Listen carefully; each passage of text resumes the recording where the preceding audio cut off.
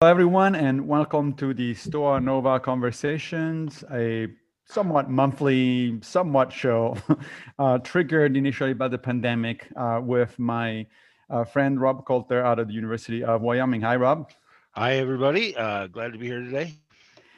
All right, so before we get to today's topic and guest, I'd like to announce the next one. The next episode of the Stoa Nova Conversations will take place on Sunday, January 31st at 1 p.m. Eastern Time.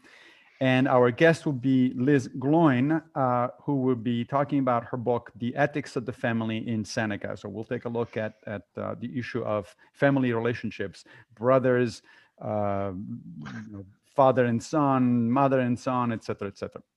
If you'd like to register for that event, go to meetup.com and look for Stoa Nova. And if you wish to watch past episodes of these conversations with Rob, go to Vimeo and search for the Stoa Nova channel. So today's topic is, today's guest is Eric Weiner, and the topic is his book, The Socrates Express. Eric is an author of the New York Times bestseller, The Geography of Bliss and The Geography of Genius, as well as the critical acclaimed Man Seeks God. A former foreign correspondent for NPR, he has reported from more than 3 dozen countries. His work has appeared in The New Republic, The Atlantic, National Geographic, The Wall Street Journal, and the anthology Best American Travel Writing. He lives in Silver Spring, Maryland, with his wife and daughter, and apparently he likes to travel. Welcome to the show, Eric. I used to like to travel. I still like to travel. I just don't do much of it anymore. Thank you very much, Massimo. I'm delighted to be here. Absolutely. So, well, speaking of travel and the book, let us know how this idea came out to you and how what you actually did for the book. Well, so I am a place person in that I really believe that who we are is shaped by where we are. And I'm really interested in the intersection of place and ideas. And I'd written about happiness and place and the geography of bliss and creative genius and place and spirituality and place. And it seems to me that there was a big hole, not only in what I'd written about, but in my life. And that was in a word, wisdom. I felt like, thanks to this handy device here, I had no shortage of information and even knowledge in my life, but not much in the way of genuine wisdom. And it seemed to me that philosophy is just this overlooked source of wisdom, that it has, as you well know, it has in many people's minds become associated with a difficult subject, one that will not lead to a lucrative career. The comedian Steve Martin once said, he majored actually in philosophy as an undergrad. He said, if you major in any other subject, geology or physics or psychology, you forget it the day you graduate. But if you major in philosophy, you've retained just enough to screw you up for the rest of your life. And I thought, oh no, this is how many people see it. So I tried in some small way to resurrect philosophy, as you well know, as it was originally conceived by the ancient Greeks as medicine for the soul, as therapeutic, as something that is actually helpful to help you get through every day during good times and during bad. So that's how it was born. Yeah, that's great, Eric. I'm wondering too. Is there something? Was there an event that said to you, "I've got to write this book about philosophy and traveling around," uh, or was this just sort of a result of brainstorming? Or I think it was a slow burn. It was philosophy was always something I kept at arm's length. Like one day I'm really going to read Montaigne and I'm going to read Seneca. One day I'm going to do it. And I became a man of a certain age, I would say, at which point I'm like, well, it's kind of now or never. And I also, I'll be honest, as a writer, I look to see, how much is out there on the subject. And there's so much on philosophy and present company excluded in the case of Massimo, but a lot of it is dry, inaccessible. And lacks, I try to have a humorous touch in my writing. I try to take my subject seriously, but not take myself seriously. I take a self-deprecating approach. I try to be every man and every woman, every person in the book. And I felt like it was a subject that was ripe for what I call the funny, serious treatment. Now, you cover a lot of philosophers in the book, and it's fascinating. It really is a fascinating travel, both in terms of physical locations, as you were saying, and in terms of sort of intellectual locations, so to speak. Of course, this show is called Stoa Nova, so we're going to focus mostly, although not necessarily only, on the Stoics. And in fact, sure enough, the first chapter in the book is about Marcus Aurelius and how to get out of bed. What was that all about? Right. So each chapter of the book is a how-to chapter. It is literally how to get out of bed like Marcus Aurelius, how to wonder like Socrates, how to fight like Gandhi, how to be kind like Confucius, right up to how to die like Montaigne. So it struck me that Camus famously said that the only serious philosophical question is whether to commit suicide or not. Okay, that's step one. But step two, I think, of serious philosophical questions is whether to get out of bed or not. And reading Meditations by Marcus Aurelius, this one phrase kept popping up at me, which is when you have trouble getting out of bed. It appears a few times, at least in the translation I was reading it. And I was like, wow. I mean, he was an emperor. I mean, he controlled like a quarter of the world's population at the time, and he had trouble getting out of bed, just like me. And I decided to start with that very simple task as an example of how philosophy, and in this case, I suppose you can call it Stoic philosophy, but really it's Marcus philosophy, how to get out of bed. And his conclusion, as you know, is for other people, that sense of duty. And I think I have it right here. At dawn, when you have trouble getting out of bed, tell yourself, I have to go to work as a human being. And I like that because it's not as a emperor or even as a philosopher or Stoic, but as a human being. And if you think about it, that's what gets you out of bed. It's you've got kids who need to be fed, or dogs and cats who need to be fed, or people at work who are counting on you, that sense of being part of a community and having this sense of duty. And that's what ultimately what gets Marcus out of bed. So which locations were sort of associated with Marcus, I guess? Marcus was actually on I could have gone to Rome. That would have been obvious. But instead, I took a train across the U.S. I should say there are many train journeys in this book. The train is the vehicle, so to speak, that takes me from one chapter to another. And trains, I think, lend themselves to contemplation in a way that airplanes or buses do not. So I was taking a train clear across the U.S. from Washington, D.C. to Portland, Oregon, and Marcus was my companion on board Amtrak.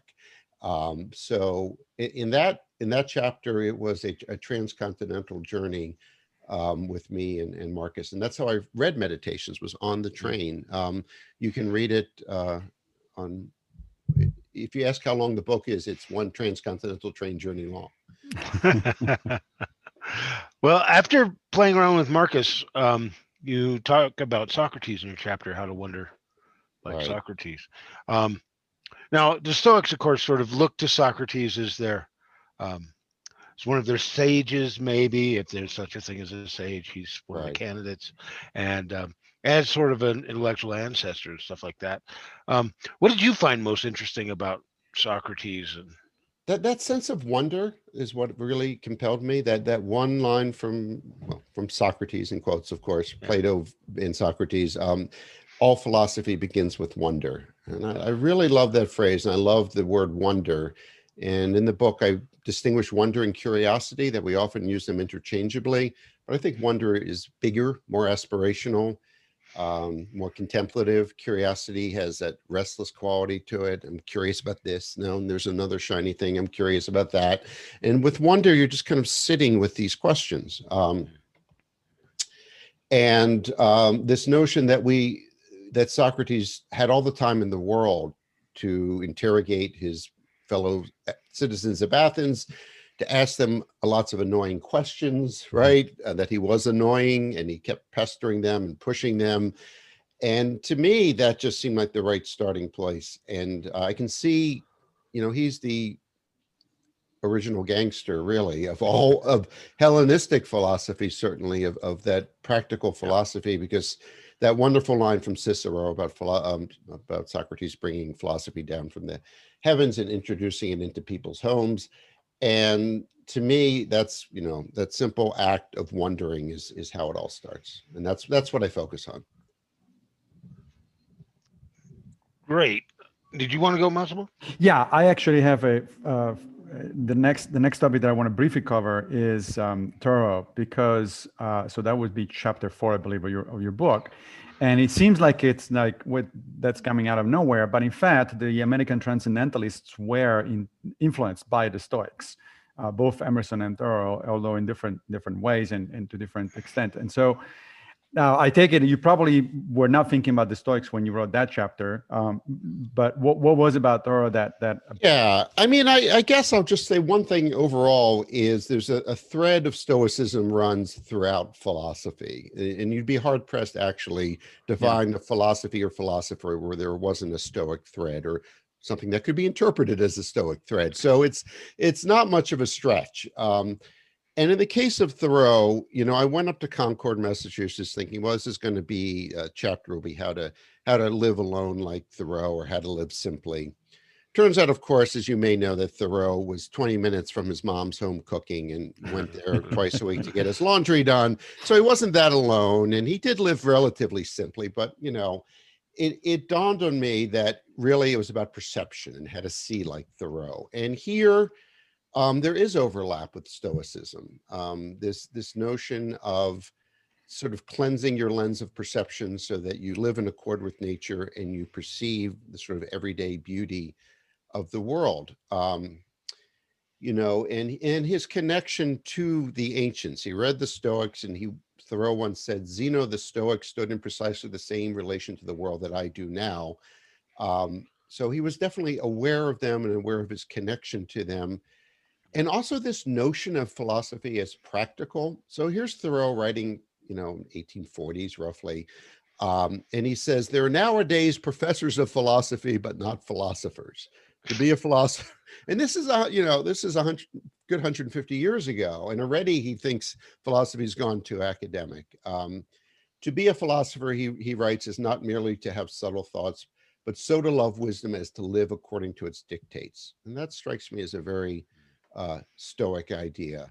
And there were other ways in which, he was not only a Stoic, he read Epicurus, he read the Bhagavad Gita, one of the first translations of the Gita. And so he was pretty Catholic in his reading and his approaches to philosophy, but Stoicism was on the menu, definitely.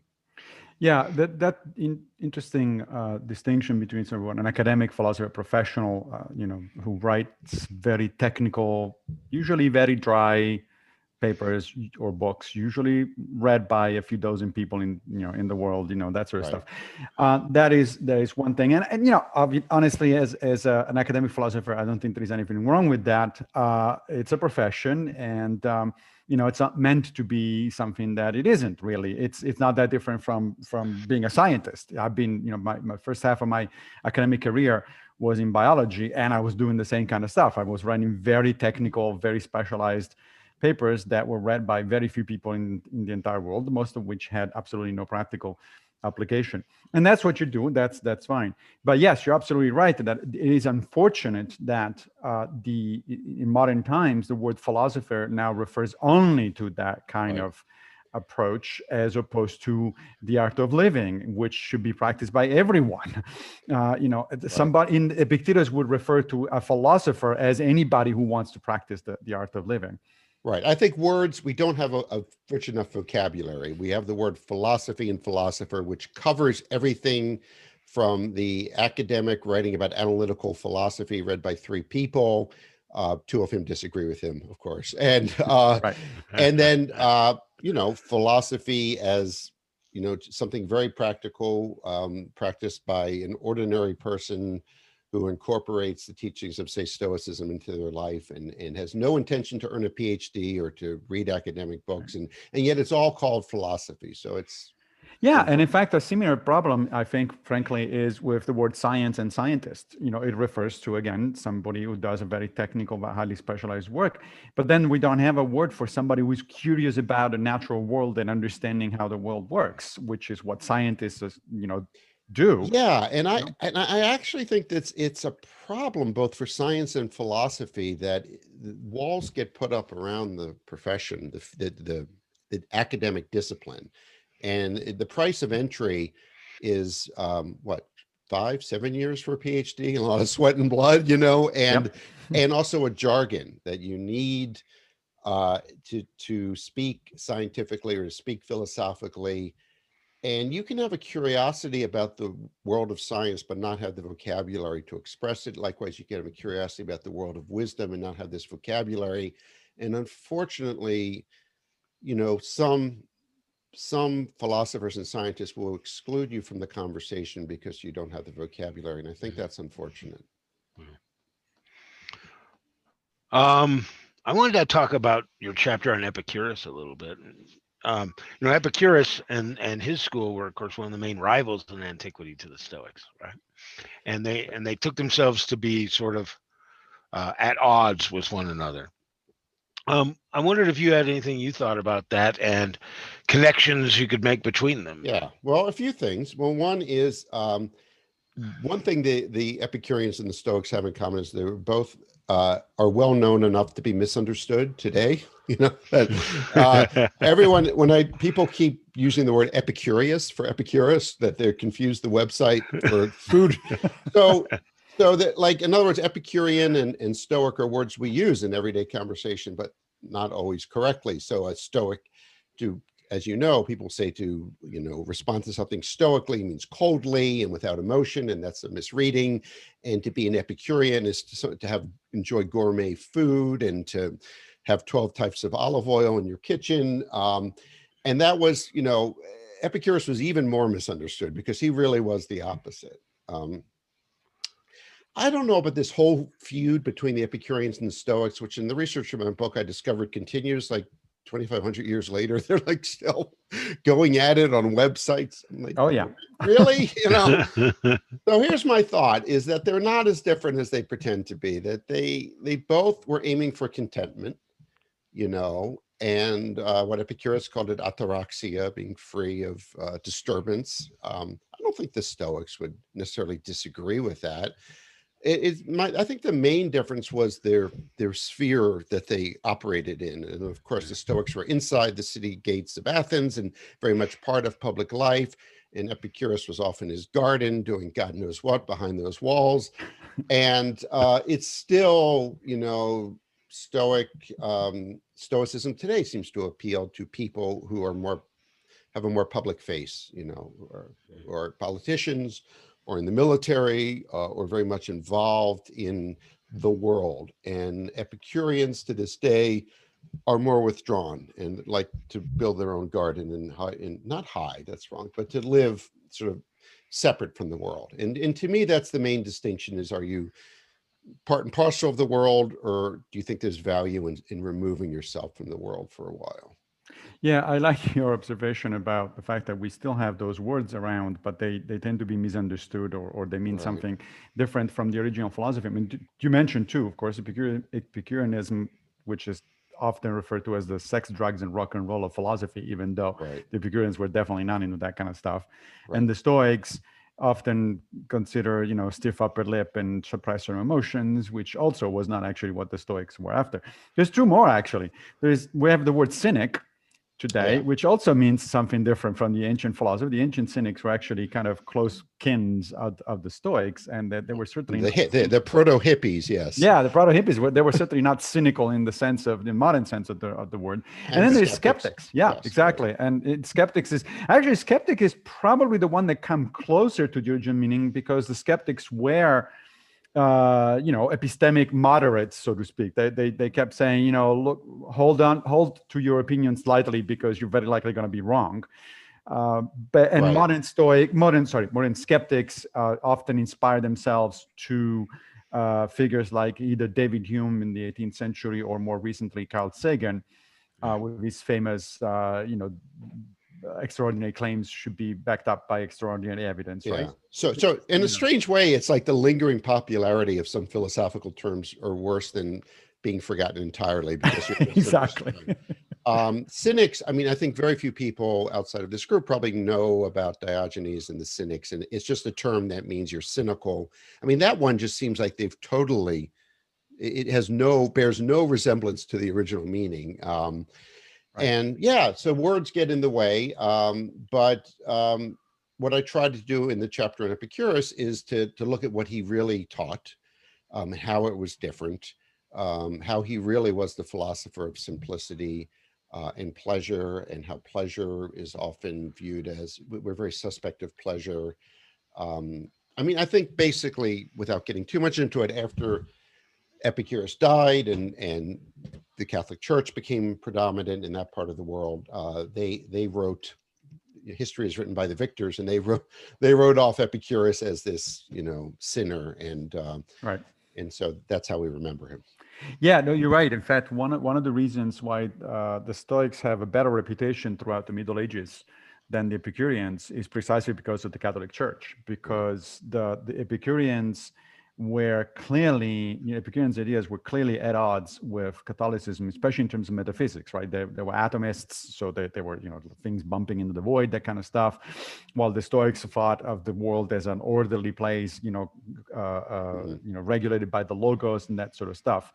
But more importantly, because Epicurus was very strong about, don't listen to the priests and the poets who tell you about the afterlife. That's a lot of baloney.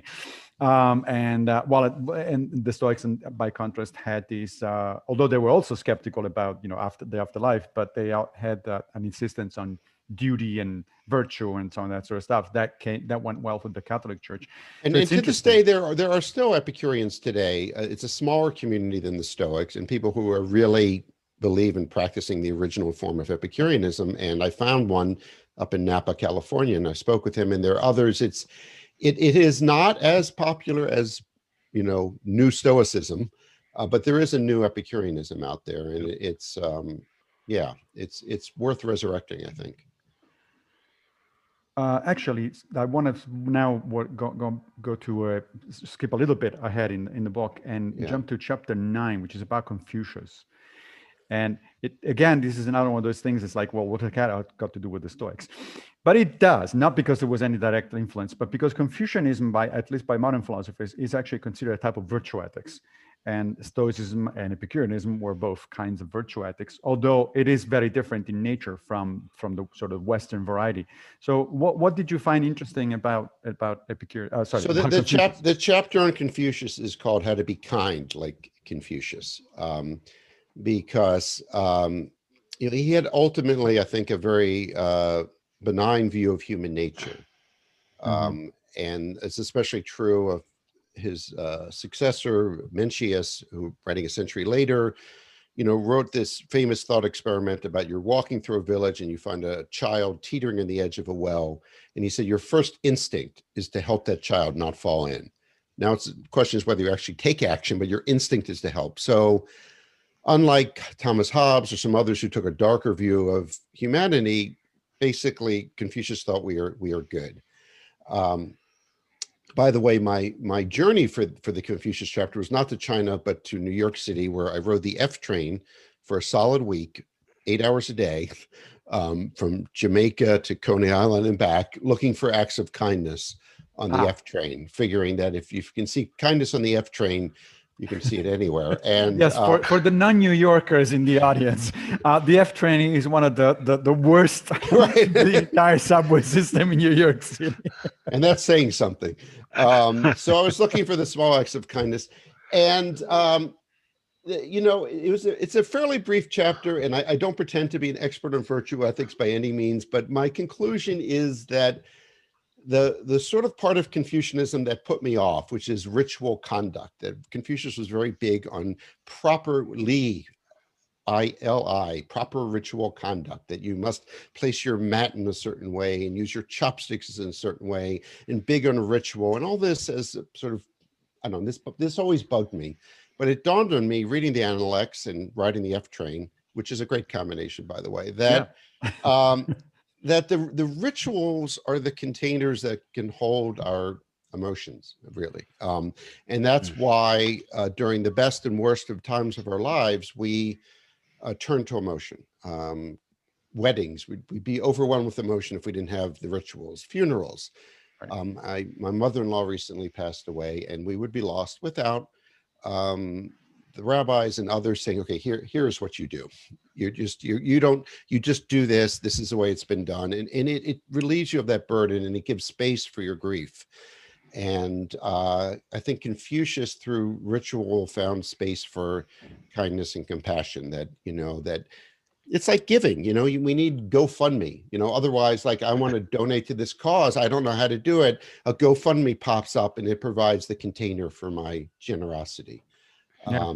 And I have to admit, I don't know where and how that overlaps with Stoic virtue ethics. Well, But one way that where they do overlap is actually in the conception of human nature.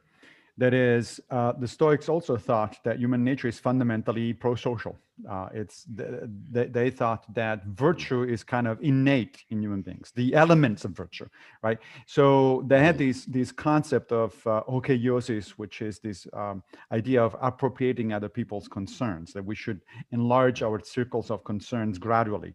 But Right. but they say, at birth, you're really concerned, instinctively, you're concerned about yourself first, because you're an animal, and so you want to survive and thrive. And then immediately, also instinctively, you tend to be concerned with the people that surround you, especially your caretakers. But then little by little, that kind of instinctive pro-sociality develops, especially once you reach the age of reason and you start expanding it. So you start making friends, and then you start considering other people who are not necessarily, who are strangers, perhaps, as human beings, and therefore they should be treated in a certain way with respect and fairness, because they are human beings. Yeah, That's so a very Confucius idea, because Confucius says it starts with the family, and you should expand that circle from family outward. And to this day, when we talk about Confucius cultures of East Asia, we're talking about cultures that think in terms of we than I, and that the success and the happiness of the community matters more than that of the individual. And so would you say, Rob or Massimo, that that's a Stoic idea as well? I would say there's an essential embeddedness in a social context that that the Stoics and the Confucians have. I had the opportunity to teach some Confucius stuff this semester in a first year a seminar for first year students, and that was something that the students and I noticed. This embeddedness in a social context is something that they both definitely share, and I really like what you pointed out, Eric. Is it's much more we than me, right? And I think that is definitely something that those views. There is, however, one big difference when I looked into Confucianism for a book that I put out earlier this year, actually an edited book called "How to Live a Good Life," which is a sort of series of contributions by different authors. One of whom is Brian Van Norden, who is a scholar. Oh, yeah, I know about his work. He's great. Yeah, Brian is great. So, but one thing that I noticed that it was different is, even though both Stoicism and Confucianism do start essentially with the family. In fact, Seneca, as I said earlier at the beginning of the show, next month we're going to have Liz Gloin talking about Seneca and the family. And Seneca explicitly says the family is where morality starts. It's where your ethical development starts. It's because most of us grew up in a family, and that's how you learn the elements. However, one difference is that, at least my understanding from Brian of Confucianism, is that a Confucian thinks that they have a special allegiance to the family, to the point of sort of protecting family members even when they do something not necessarily quite kosher. Right, and that can get them into trouble. And even after a family member dies, you owe an allegiance to that parent, especially to continue their wishes. Exactly. I guess one universal point, I guess, in my approach that I think Massimo, you and Rob take it. When you look at different philosophies, you can take two approaches. You can look at how they're different, like where the distinctions are, or you can look at the similarities. I guess you can do both. But I just found myself looking for the similarities. And as I looked at these different philosophies and philosophers, finding similarities, or finding a similarity with Buddhism, which came up with the Epicureans and to an extent with the Stoics. And I got excited when I would see similarities. I don't I just find it less interesting to carve them up and to say, this is how this is different from that. I just find it fascinating that, you know, the Buddhism and Epicureanism had something in common. And was that because they both arrived at the same conclusion via different routes, or was there actually people going back and forth between India and Greece at the time? I just find it more interesting to find commonalities among philosophies than to find where they're different. But that's an interesting point. I mean, obviously one wants to be historically and philosophically, I suppose, fair and recognize the differences. But I agree. I studied out years ago with a focus mostly on the differences, and then actually I become more and more fascinated by the commonalities between philosophies. So the ancient Stoics, for instance, just like the ancient Epicureans or the skeptics, etc., would have said that their approach was D1 and everybody else was wrong. Today, I would say, I embarked on the Stoic path because it works for me, and I think it is a right path, is one of the right paths to a good life. But there are many others, and you can be a Buddhist, a Confucian, and all that sort of stuff. And all of those paths are, in fact, pretty good if the goal is to become a better human being. Right. And you can, I think where philosophy has an advantage over, say, religion is that you can construct what I call an IKEA philosophy, some assembly required, where you could take a little bit of Stoicism and, a little bit of Confucianism, and you could construct, you wouldn't want to have too many parts any more than you want in your IKEA lounge chair, because then it's going to collapse. But you could take a bit from one and a bit from another, and I don't think anyone would be offended. I mean, there are places where they're going to just not fit; the pieces won't fit, but there are lots of places where they do fit. No, that's absolutely right. And in fact, I would even go as far as saying that pretty much every philosophy starts out as a combination of elements that are combined in a particular way. That's certainly the way Stoicism started, and also Buddhism. Buddhism was a reaction against the previous Hinduism, and took parts, however, of it, and then came up with. But then of course it's presented as something entirely new. We've never seen it before. Correct. And we know in the case of Stoicism, we know that Zeno, the founder of Stoicism, actually went to school with a number of different philosophers, including Cynics, Megarians. Went to the academy, and then he put bits and pieces together. Right. You're right, however, that your IKEA model is a good one, because yes, but then you have to make sure that those pieces actually do fit together, and you might need to do a little bit of adjustment. And that is, in the case of Stoicism, that is what Chrysippus, the third head of the Stoa, did. He came in and said, all right, certain things are going to work here, but other things we're going to get rid of. And so he kind of cleaned house. But I think every philosophy pretty much starts that way. Yeah. Before we keep going with, Rob as the next question, I believe, but let me remind our audience that if you have questions or short comments, you can. Yeah, I'd love to answer any questions. And, we'll pick it up that way. Rob, what's next? Yeah, well, so let's get to the meaty chapter. Chapter 12, right? Which Massimo in our notes before this said it was about his favorite philosopher, Epictetus. I thought you were going to say Rob Coulter. That's what I was going to say, right? Right. I was disappointed by who he picked out of that chapter. And of course, right. So in this chapter, you talk about where we first met, you and I, Eric, and. Should I tell that story briefly? Yeah, sure. All right. So the way I know, I sort of immerse myself in each one of these philosophies. I look for entries, and Massimo doesn't remember that I actually saw him up on a stage at Stoicon in New York. And I sort of was dipping my toes in there, and there was a little cheaply produced handout. Sorry, university budgets, man. Yeah, university budgets. That from Stoicon, and there was a little even more cheaply produced ad in black and white saying, come to Stoic camp in Wyoming and find bliss, or something like that. Those weren't the exact words. The snowy range. I thought, well, this sounds really cool. Stoic camp. I was intrigued. So I wrote to Rob out of the blue. I was up front, said I'm writing a book, but I'd like to attend. And he opened it up to me. well, to me, he just let me in like everyone else, and he didn't treat me special or different, and he didn't censor me. He wasn't looking over my shoulder as I took notes, and he was very generous that way. I took the train, of course, as close as you can get to Laramie, which is Denver. You take a bus.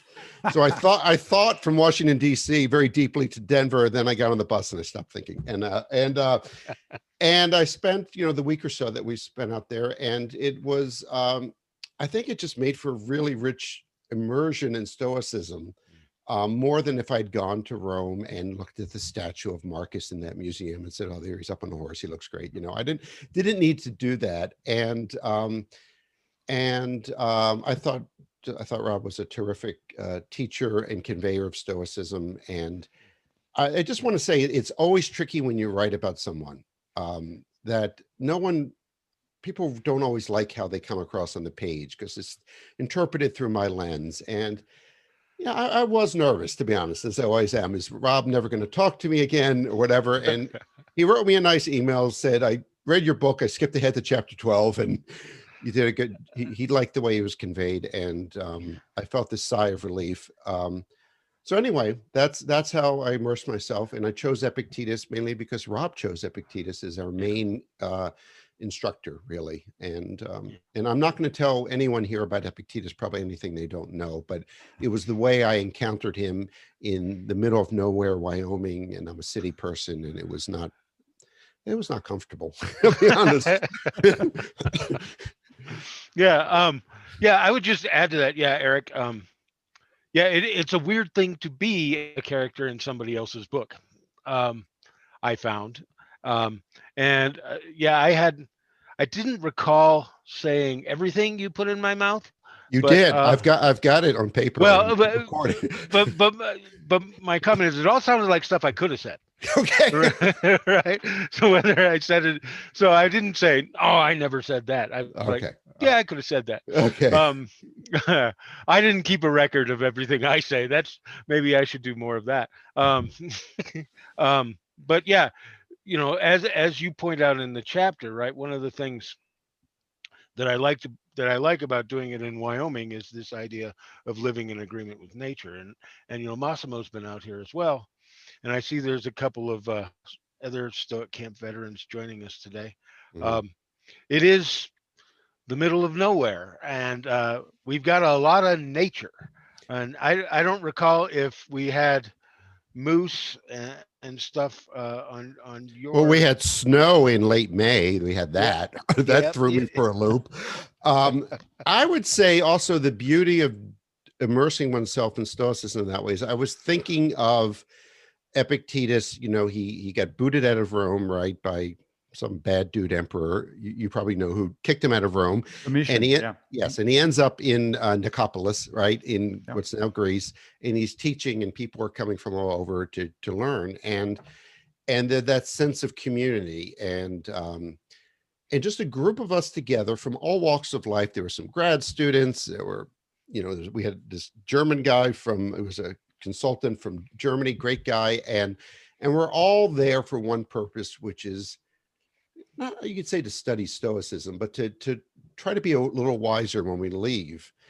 And there are not many opportunities to do that in the world today. You go to university, you study this stuff, but you want to get a degree so you can graduate. And this was self-contained, and we all had the same purpose, and we're following the same logos there. And I thought it was just wonderful. I hope that comes across. Well, thanks so much. I see that Stoic Dan wants to ask a question about chapter 12, so maybe we should let him jump in here. Stoic Dan. That's right. Go, Dan. Yeah, thank you. When you were just talking about chapter 12 and Epictetus, and that's the chapter on coping, it occurred to me that before the pandemic, people would not talk about philosophy or about Stoicism as a way of coping with things like a pandemic. And then in the pandemic, now it seems like months into it that many articles talk about resilience and coping, but they go right past the definition. Maybe they give an anecdote. There's really no understanding of the depth that we discuss it in philosophy. And so this is a question for Eric, as well as our teachers, Rob and Massimo today. How can we make this philosophy more engaging to the public, whether it's young adults, older adults? Of course, a book with levity can do it, but what other technologies can we combine to make it more engaging to the public? Yeah, good question. That's a really good question. I mean, I wrote the book before the pandemic. It came out mid-pandemic, and a question that then came up is which of these philosophers can help us through these times? And Stoicism came up. I mean, it was my go-to answer. I also had Gandhi and I had Montaigne in there, but really the Stoics. And so immediately that's good. And I guess I would say that, do people, it's like if Stoicism is a big feast, some people are just going to nibble on the hors d'oeuvres and some people are going to dive into the main course. And I don't know if everyone has to dive deep into Chrysippus and, Cleanthes and read it in the original Greek, or, I think that's not going to happen. And I think people take from it what they can, and some people are going to go deeper and other people are just going to skim on the surface. And I think that's okay. I don't know. What do you guys? I agree. I mean, so there's two aspects, I think, to Dan's question, really. On the one hand, I agree with you, Eric, that no, people don't necessarily need to go as deep as, let's say, this kind of our show typically tends to go, just in the same way in which, you can be a Christian without being a theologian. I mean, you don't have to understand the most abstruse discussions in Christian theology in order to be a Christian. You just have to understand the basics and to be willing to practice Christianity as a way of life. The same goes with Buddhism. You don't have to have read a lot of ancient texts in order to be a Buddhist. In fact, most Buddhists, I assume, certainly most Christians, haven't read a lot of the Platonician literature. So the same goes for Stoicism or any other philosophy of life. I tend to consider religions just another type of philosophy of life anyway. So I think that's correct. On the other hand, I do think that more people could benefit certainly from knowing about Stoicism, even in broad outline. And we're doing our part. Then that's why we have this show. The book that I just put out, a field guide to the happy life, is in a sense a homage to Epictetus, because I do think that Epictetus needs to be better known. Epictetus was actually a household name until the 19th century. The most of the founding fathers of the United States actually had a copy of the Enchiridion in their library. George Washington brought it into battle. So it was actually well known. It's only with the 20th century and the turn. Really, the turn of philosophy toward a more analytical and more academic field that the ancients in general and Epictetus in particular kind of faded in the background. And here in the 21st century, I think we have a good opportunity to bring them back up. You also mentioned then, the new generations. As it turns out, with my friend and co-author Greg Lopez, and we're getting together with the Stoic mom, Meredith, some of you might know, to work on a project on a book for kids about Stoicism, because I do think that the next generation is the one that needs to be the target. It's all fine and then if we write for each other and we try to talk to 40 something or 50 somethings or something like that, but it's the people, they're the kids they're 12 or 13 or 14 who really are the next generation. So Massimo, one quick thing is I was talking to a book club yesterday, and one person asked an interesting question. He said, why are there no Stoic schools where, like the Montessori schools maybe, or other schools like that, where you get a general education with extra dollops of Stoicism? I thought that would be an interesting. It's an excellent question. My take on it is there's multiple reasons. First of all, Stoicism is not still as widespread as other philosophies like Buddhism, for instance, or or even Confucianism. So if you don't have the numbers, you're not going to have enough people that are A, willing to get into that kind of enterprise, and B, people, more importantly, people who actually want to send their kids there. But probably my guess is the most serious obstacle to that sort of stuff is that, especially in the United States, these days there's so much emphasis on accreditation and standardized tests and things like that, that it would be really difficult to get something like a Stoic school going. That said, I think there is an exception. Somebody I've heard just started one in London. Very, very, very recently, like months ago. So there are exceptions, but I'm not surprised that the exception pops up in Europe as opposed to the United States. Who knows? I mean, it certainly is an interesting idea. Definitely an interesting idea. Okay. We have another question from Scott. So Scott, go ahead. Hey, Eric, I really enjoyed the Geography of Genius. I have not yet read Socrates Express, but just in anticipation of getting it for Christmas and reading it soon. Excellent. I would love to just hear your take on what do you think the impact of geography was specifically on the Stoic school? It's a good question. I think geography defined as the times, I think they were living, Zeno was certainly living during a time of great upheaval and turbulence, and Athens was already in decline at that time as a great power. Gee, that sounds familiar. I wonder what other nation is in decline.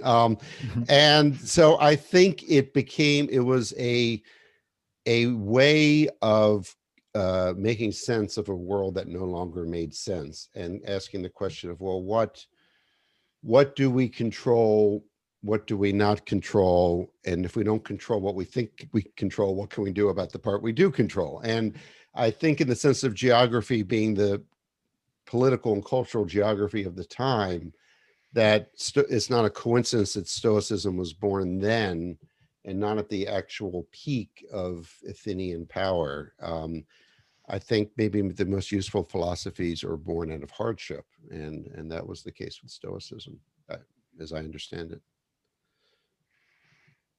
There are a couple more questions in the chat, and maybe if people wanted to jump in. I think the first one is Elizabeth. Did you want to ask Eric something? You can relay it if you want. I can. Yeah, we can just read the Well, Elizabeth asked in the Montaigne chapter, right? The 50 quotations carved into the rafters, were they carved by Montaigne himself or by the museum creators, or I suppose, or by anything else? No, they were carved by either him or someone he hired. And there are 50 quotations from mainly the ancients, including Epictetus is up there. And so that when he's in his tower and he's writing the essays, he looks up, and everywhere he sees these little nuggets of wisdom, including his own, what became his own motto, which is, "What do I know?" So that's why he's often called a skeptic. But he Montaigne read the Stoics closely, and read Epicurus, and ultimately he definitely, what I admire about Montaigne is he did sort of find his own voice as he goes on in the essays, and started to, even though his motto is "What do I know?" he ironically became more assured of that motto as he went on. And speaking of Montaigne, since he's the last chapter, and it deals with death, right? So what did you learn about that particular topic, which literally will affect everyone here? Yes, even Rob. Even Rob, that's right. So the Montaigne chapter is called "How to Die Like Montaigne," because first of all, he's writing in the 1500s during a time of pandemic, not unlike our own. Only it was bubonic plague. And so he escapes from Bordeaux, where he was mayor, and goes off in the countryside, where he has this nice chateau and this nice tower. And he thinks about and writes about death a lot. He has an early essay called "That to Philosophize is to Learn How to Die." And he sort of comes back later and says, no, it's to philosophize is to learn how to live. So anyway, he's wrestling with the question of death a lot. And he ultimately comes to a very Stoic conclusion. And I'll read just a bit from that. Montaigne begins to approach death not as a catastrophe, but as something beautiful and inevitable, like an autumn leaf falling from a tree. This is my voice. The leaf doesn't worry about how to fall, nor should we. And now to quote Montaigne directly, if you do not know how to die, don't worry. Nature will tell you what to do on the spot, fully and adequately. She will do the job perfectly for you. Don't bother your head about it. So I found something oddly reassuring about that, and definitely something stoic about that, about living in accord with nature and dying in accord with nature too. And well, you can read more about it, but Montaigne has a near-death experience essentially when he's thrown from a horse, and that has a profound effect on him. And I think that's why he ultimately reached that sanguine conclusion that he did about death. Yeah, so that's obviously a big thing for the Stoics, is thinking about death and so on. But I wanted to kind of maybe ask a bigger picture question that might relate to this a little bit, and it's kind of related to a question that came up in chat as well from Lucas. So let's say somebody is becoming, as you put it, a man of a certain age, and wants to start indulging in a life a bit more reflectively and so on. How would you recommend somebody start with that? Boy, that's a good question. I would actually, before picking up a single book of any kind, sit down and write a list of questions that come from yourself. Simple questions about, that things you want to know about. Could be how to get out of bed, could be, metaphysical questions. Why is there something rather than nothing? Could be, how can I better deal with setbacks in life? To really identify the questions that are central to you, and then find the philosophers that might speak to those questions. I think we tend to get it backwards and start to read philosophers and think, well, what questions do they raise? And then hope they overlap with your questions. There is a danger of overthinking, definitely, and of overreading. So one of the philosophers in my book, Schopenhauer, who was extremely well read, warns in one of his essays about reading too much. He's sort of like an early warning about spending too much time online, saying basically you need to put the books aside, because otherwise you can't tell what are your thoughts and what are the author's thoughts, and you need to recognize your own thoughts for what they are. And I thought that was quite profound and prescient about the world we live in. So I think it's important to start with your own questions, and to also, be Catholic in your reading and not say, well, I'm not going to read from Buddhist texts because that's not philosophy, or I'm only going to stick to the early Hellenistic period and just not the late Hellenistic one. I mean, just like not narrowing yourself down and precluding yourself. It could be like Massimo has a background in biology. I'm sure that informs his Stoicism, and his Stoicism informs his biology. And, we live in such an age of such specialization that, thinking of these questions yourself and then looking for answers in unexpected places as well. Could be novels for that matter. Yeah. I like that. I'm a little disappointed your answer wasn't go to Wyoming Stoic camp. Oh, of course, and go to Wyoming Stoic camp would be step one. That was a given. Step two is, yeah. But I mean, I wish there were more things like that. I wish there was an Epicurean camp and a cynic camp, and a cynic camp would be very cheap to organize. It's everybody sleeps in the streets, and but you have to bring your own barrel. Not supply. Bring your own barrel. That's right. BYOB. All right, that is pretty much the time that we have today. Oh, no. Okay. I want to thank Eric Weiner for being with us today. He's the author of Socrates Express. Yeah. And thanks, Rob, for the usual conversation, help with the conversation. Yep. Thanks, everybody. And thanks so much, Eric, for joining us. Thank you. I thoroughly enjoyed this. I see Lucas has a child running behind him. That's cool. Yeah, there you go. I wish everyone a happy time off and holidays. If you have a chance to read my book, I would be honored. But read something, and thank you so much. I enjoyed this thoroughly. Sounds good.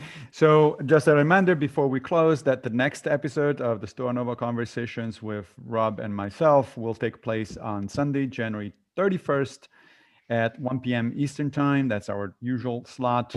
We will talk to Liz Gloin about her book, The Ethics of the Family in Seneca. Until then, stay safe.